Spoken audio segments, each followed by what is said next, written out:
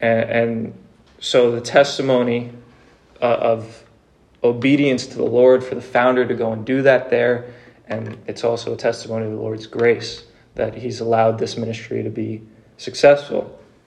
So I mentioned the founder, and his name is Brian McDaniel, and I'll tell you a little bit about him now, but if you really want to hear the whole testimony of how the ministry started and a little bit more about him and a bunch of other stories along the way, you can check him out on the church YouTube channel. He came here the Thursday before I left and talked, so you could watch that whole thing. I believe it's 3 parts. He was up here for quite a while, so there are a lot of stories to hear and to go through, but I'll spoil a little bit of it now. So Brian went to Haiti 12 years ago, completely alone, with the vision for the ministry. And when I say alone, I mean alone. One of the first stories he told when he got up here was when he first landed in Haiti, he got in the taxi to go wherever he was going, and the guy goes, "All right, who's your contact in the country?" And he turns to the guy and he goes, "You."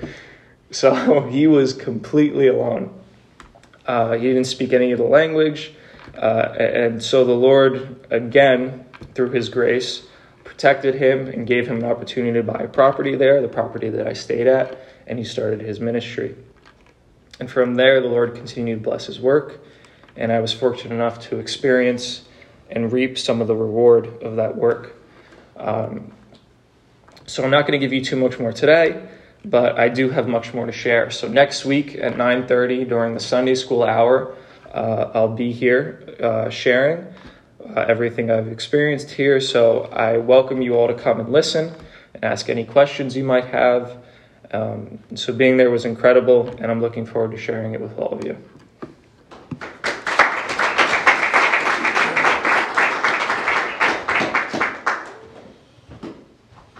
Thanks so much, John.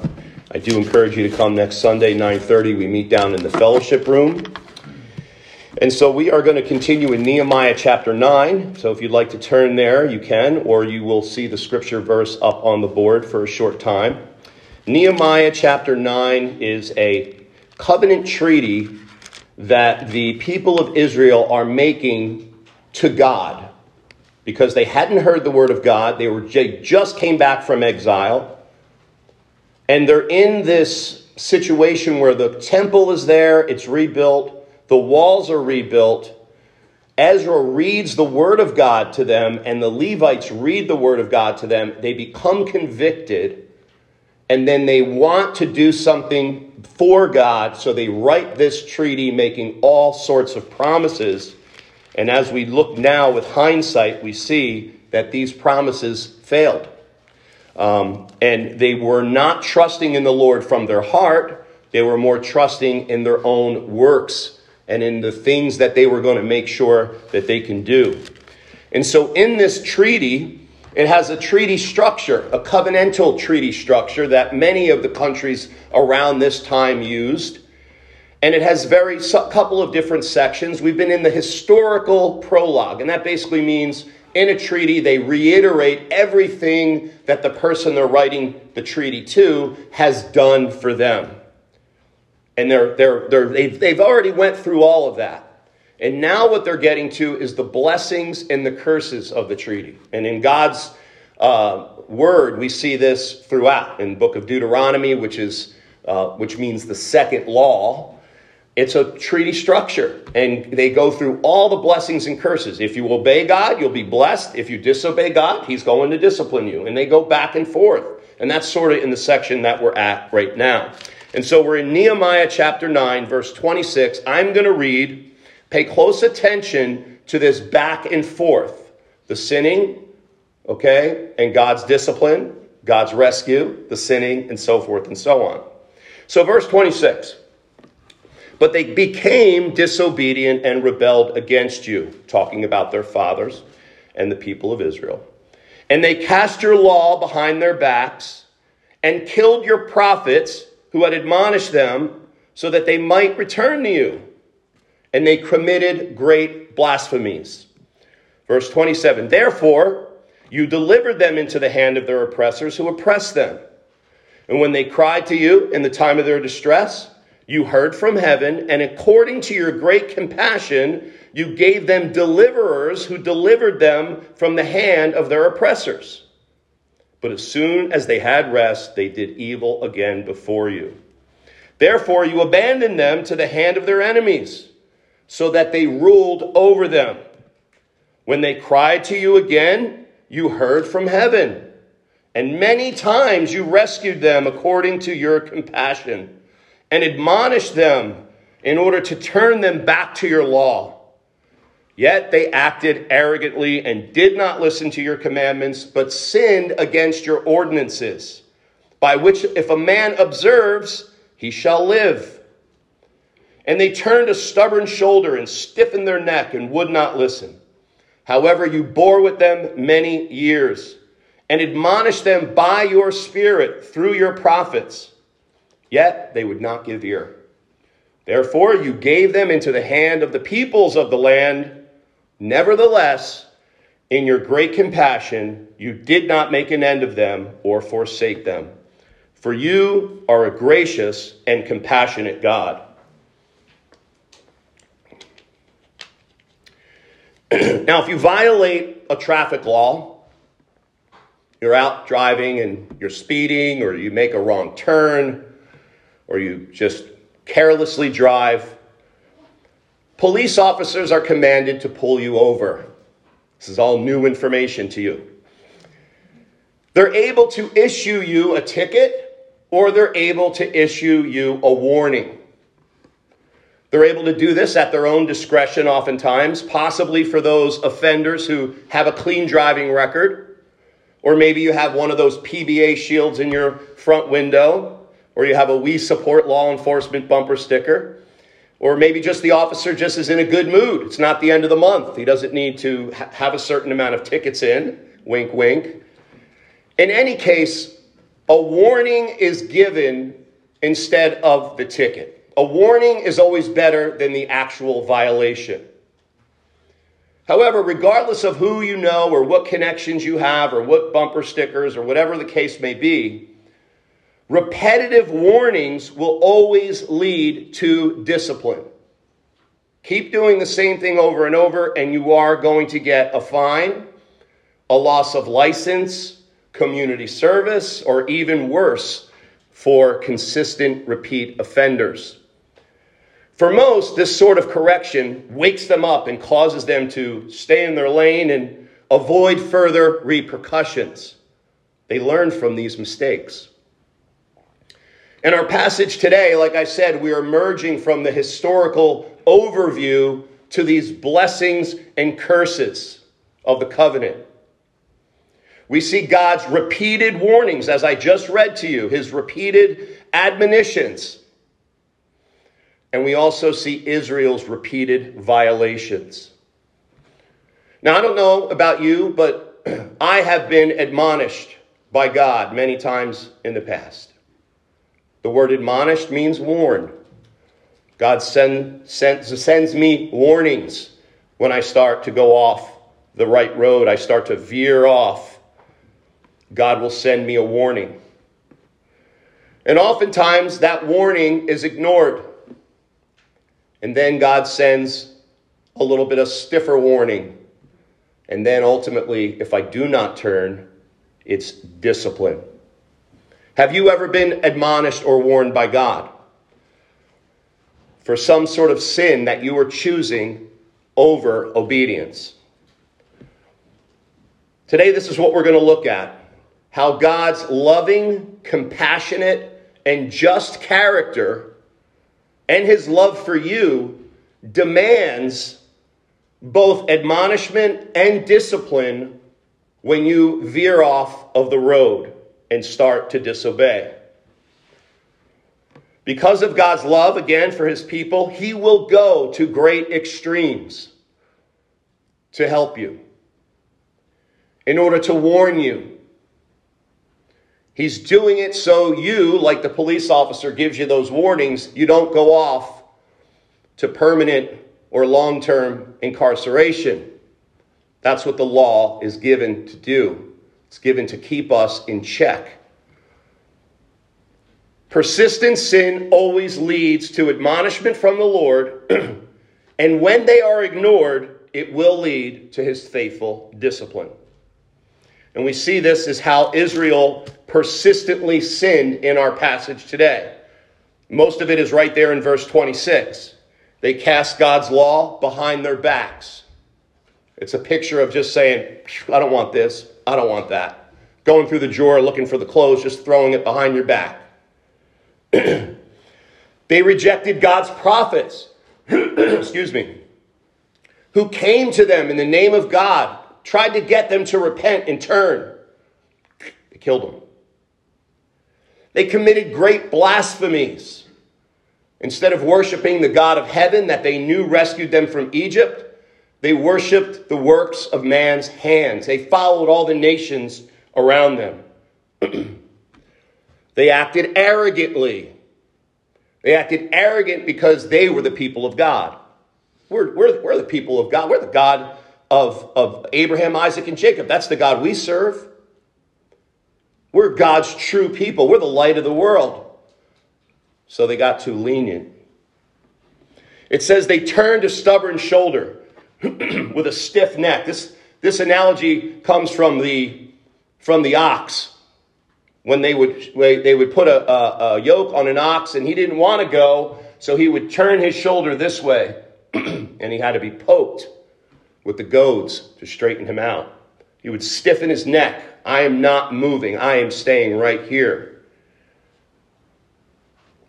So God, his purpose of warning is always to turn us back. Excuse me. Once more.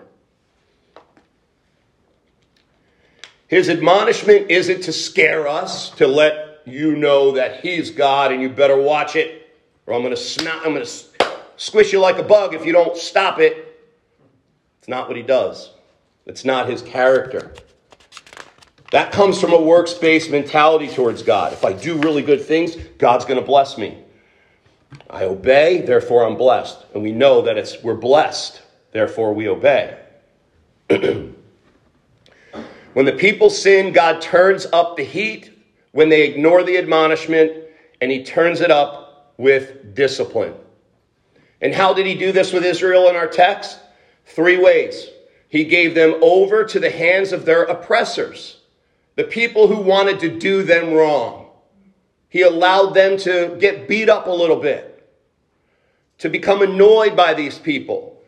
These people were the ones we were supposed to be ruling over, God. Now they're ruling over us, or they're trying to come and rule over us. God says, I'm giving you into their hands because you aren't listening. I'm warning you. All right, Lord, we repent, we repent. All right, no problem. I'm a God of grace and a God of love and a God of second chances. But then they sin again. And what does he do? He abandons them to their enemies. And what that means is it's obviously not a permanent abandonment, because we see over and over he didn't forsake them. But he allows the enemies, he takes his ruling hand out of the situation and allows the enemy's ruling hand to go in and rule over them. And that is the most frustrating thing. Because when we sin, we are ultimately giving authority to that idol or to that sin. Taking the authority that we are to have as image bearers of God and giving it over to the sin instead. And then we become slaves. So we become in the hand of our enemies. They rule over us. And then finally, he throws them into exile. Giving them into the hand of the people is referring to when they went into exile. Now, what happened when they went into exile? Everything that was precious to them, everything that God gave them to say, I am your God, I am ruling over you, he wiped out. Took away the temple, took away the sacrifices, took away the priesthood, and even took away their land. Wiped out Jerusalem. The Babylonians and the Assyrians took over, and they were the rulers of the world when Israel was supposed to be.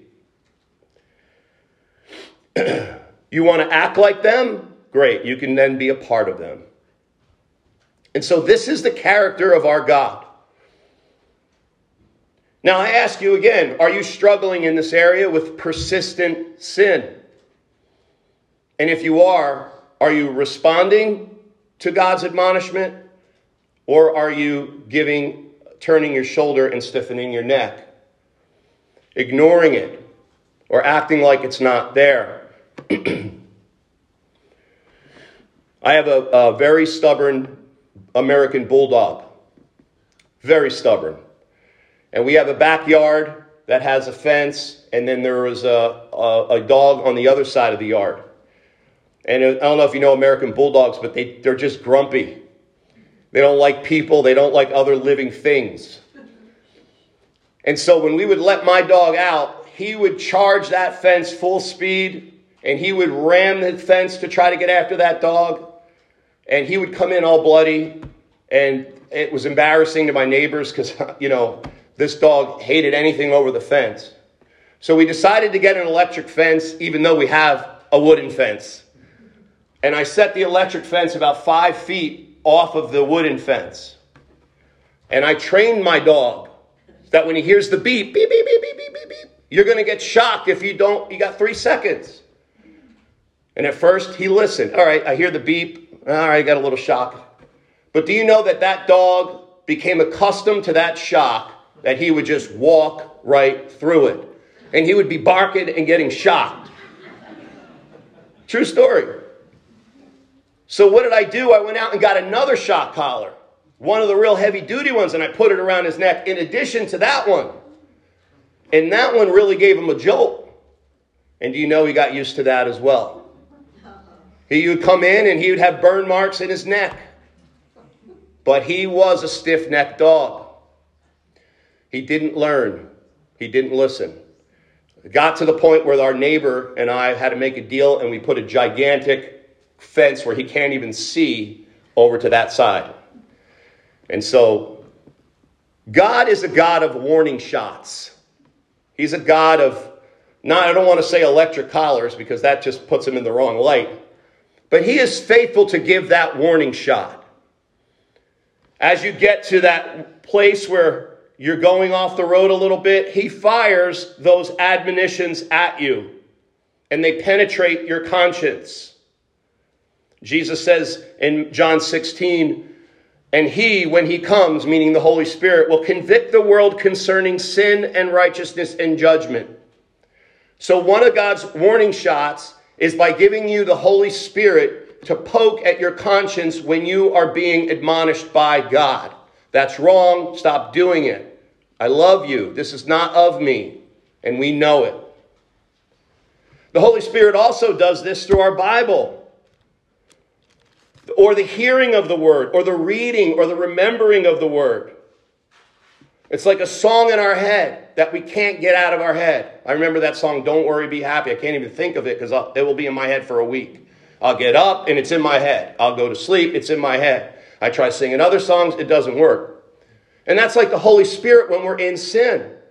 That word just keeps ringing like a song in our ear. No, everywhere you look, you're seeing the admonition from God. But we block it out. Some of you oftentimes, will say, wow, that sermon is just for me. Did you know about my life? Most pastors say that. And the reason is because when you teach through the Word of God, the Holy Spirit meets people everywhere they're at. So one verse of Scripture can be something to everyone, different but effective. Psalm 19, 9 and 11, the judgments of the Lord are true.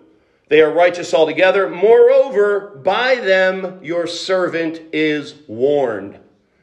So we're warned by the Word of God when it's preached, the Word of God written in our heart, and from the people in our church that are overseeing you that preach the Word, and certainly through your brothers and sisters in the Lord. The only thing more difficult than a warning from a friend about your sin is having to tell them about their sin. It's so difficult. And usually when somebody's in sin, they resist. They don't want to hear it. They justify. But as brothers and sisters in the Lord, it's our job to admonish each other when we see each other in willful sin. I don't mean you're going around and, following people around going, hey, that you're drinking coffee, huh? I was delivered from coffee. I don't know about you, but as soon as I got delivered from coffee, I'm not talking about that. I'm talking about a dear brother and sister that is going in the wrong direction, and you're ministering to them and ministering to them, and you're talking to them, and you just see the wall going up and up and up. Now, when we don't listen to the Lord's admonition, what happens is it causes us to go deeper into sin. It never causes us to get better by deaf-earing it and not listening to it. The more deeply we go into sin, the more the shield of the flesh goes up. See, not the shield of faith. What does the shield of faith do? It extinguishes all the arrows and all the darts from the enemy. But the shield of the flesh is a deflector. So God's word comes to you and your flesh goes and deflects it off. I'm okay. I'm good. The only problem is like a ricocheted bullet that comes back. God's word never returns void. So it's going to accomplish the purpose that it goes out. So you have nowhere to go. We have nowhere to run from the word of God. And that ricochet will come back. And God's word, although in the beginning it won't land on your heart, when it comes back, it's going to hurt even more. Sin has a way of blinding us to God's admonishment. We say, we don't look anymore. It's like the sun beating at us, and you say, oh, the sun is so big, nobody can escape from it. But I could take this little itty-bitty water cap right here and block out the sun with it by just putting it close to my eye, or a penny or a quarter. Something that small can block the sun when it's close enough. And the closer you get to sin, the more you go into sin, the more you are blocking the light of God's word coming in. Our smallest sinful desires clog the way of the Spirit of God from reaching our heart. And this is even for mature Christians. They know his word. They have his word in their heart. Their conscience gets convicted. But what they do is they spit out the medicine. Like the worst thing for me is when one of my children gets sick, and they're the younger ones, and I'm like, okay, what's wrong? I go through a panic, this one's not breathing right. This one's, got a fever, and I get the medicine from the doctor, and after all that, they won't take it. So I try to force it, and it just comes back up, and it becomes a mess. It doesn't go in. The antidote doesn't go in. And that's what exactly we do. Even as mature Christians, we've actually gotten good at it. And that's like for me, when God gives me something to preach, you can almost, if you come here enough, my pattern of preaching. And you can sort of know when the application is coming. And if it's a sermon about sin and all that, you start to put your shields up. Right? And you say, wow, so-and-so would be so perfect to hear this message right now. Man, if my husband were here, my wife were here, if I could just had my friend come to this service, man, it would have been good. All the while, God's talking to you. But we become good at deflecting the word. We're experienced with that. But God knows. He knows how to get around it. But he's patient, he's gracious, and he meets each of us in a different way. But know this, he will do his work to get you off of that track. Most of the time, I don't know about you, but when in my darkest times, I have a hard time reading the Bible because everywhere all over the scripture, it convicts me. And oftentimes you have to beware of that. When you start to fall into sin, you'll notice you start to take only the really nice, comfy parts of scripture that are comfortable and you're familiar with. We go to John 3, Romans 8, Ephesians 1, the Psalms, whatever. And we steer clear of the verses like 1 Corinthians 6:9 and Galatians 5:21, which talk about those that live according to the flesh will not inherit the kingdom of God. That is scary. And I believe that the torment of hell will not be everlasting burnings as much as it will be the regret that we have of not taking heed to God's admonishment. That's what's going to be tormenting about separation from God eternally. Why didn't I listen? He showed me so many times. Jeremiah 2:22 says, although you wash yourself with lye and use much soap, the stain of your iniquity is always before me, declares the Lord. I say this because we often try to go to our man-made cleaning methods. Right? We say, I'm going to do something that's really going to please God. Okay? I know I'm dabbling in this, so I shouldn't be dabbling. So I'm going to crank it up over here. And I'm going to give some more money, and I'm going to do some more good deeds, and I'm going to serve more at church, and I'm going to go to more, listen to more sermons, and I'm going to listen to Christian music every time I'm in the car for at least 5 minutes. And we make up all these things in our mind because we are trying to ease the conscience. We're trying to put out the fire that God is doing it in our heart.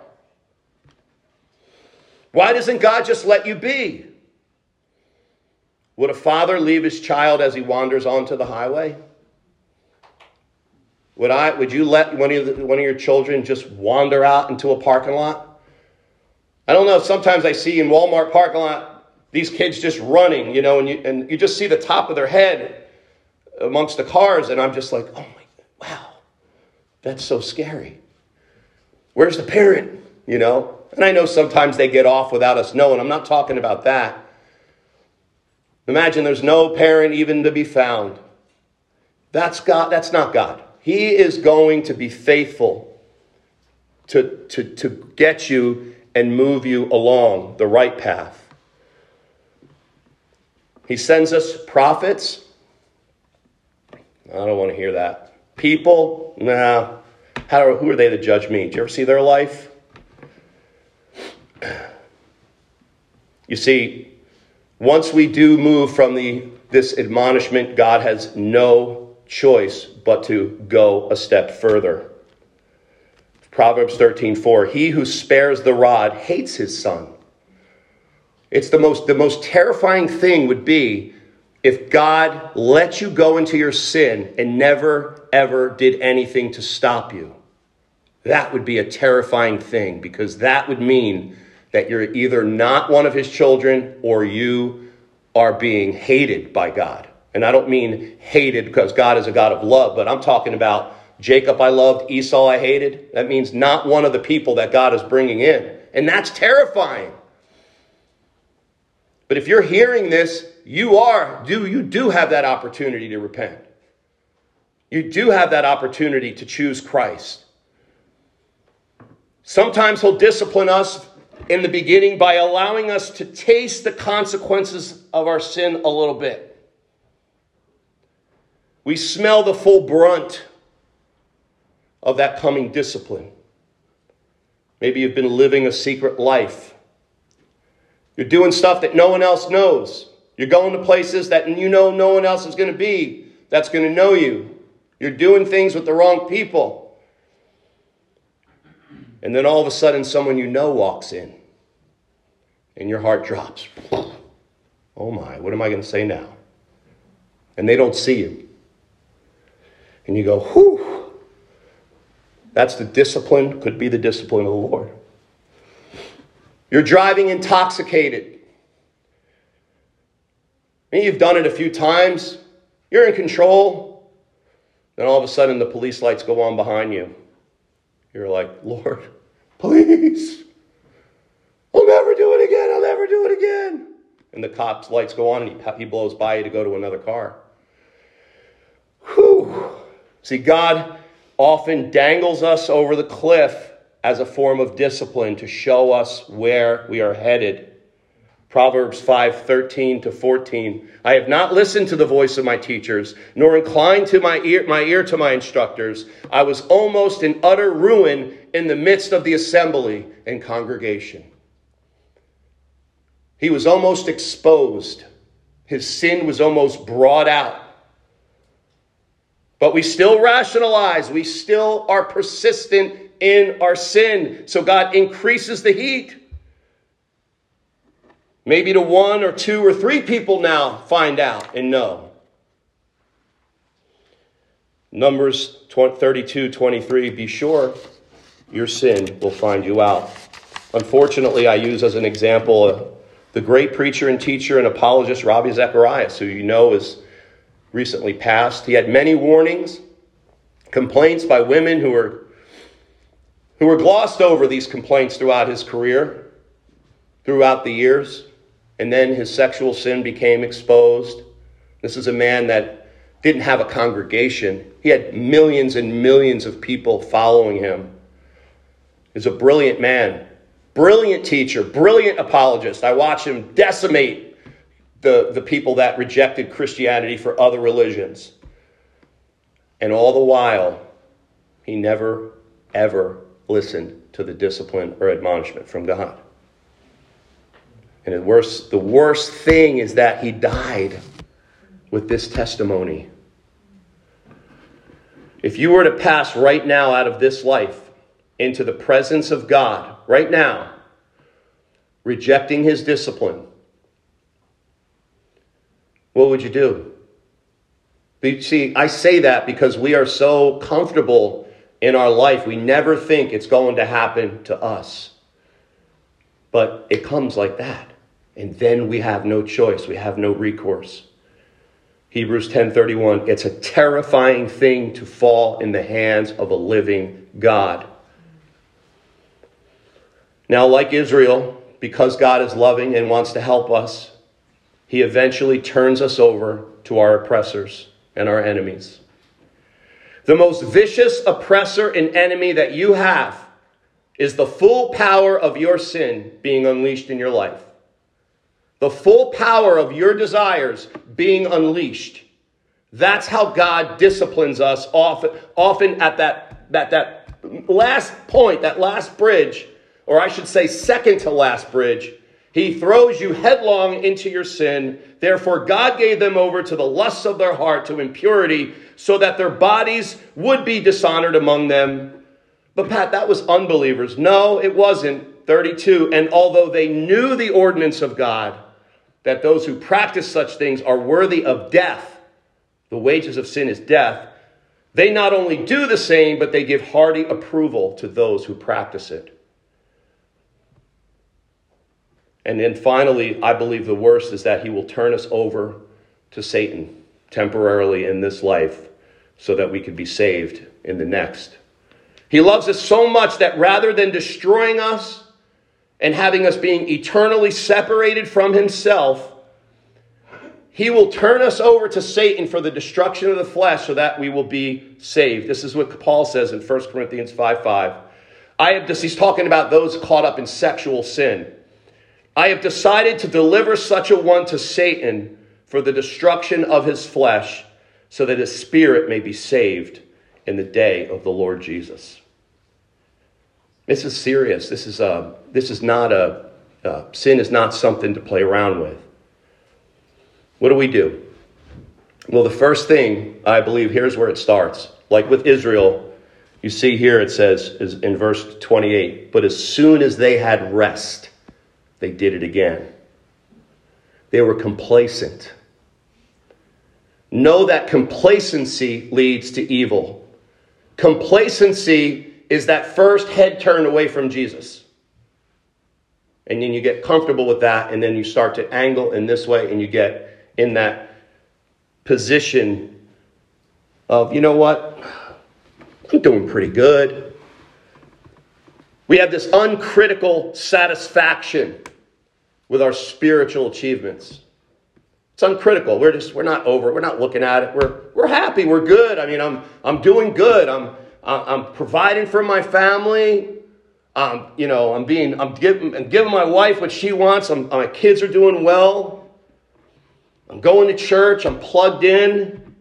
I can afford a little sin here or there. I know it's wrong, but God knows my heart. I've accepted Christ.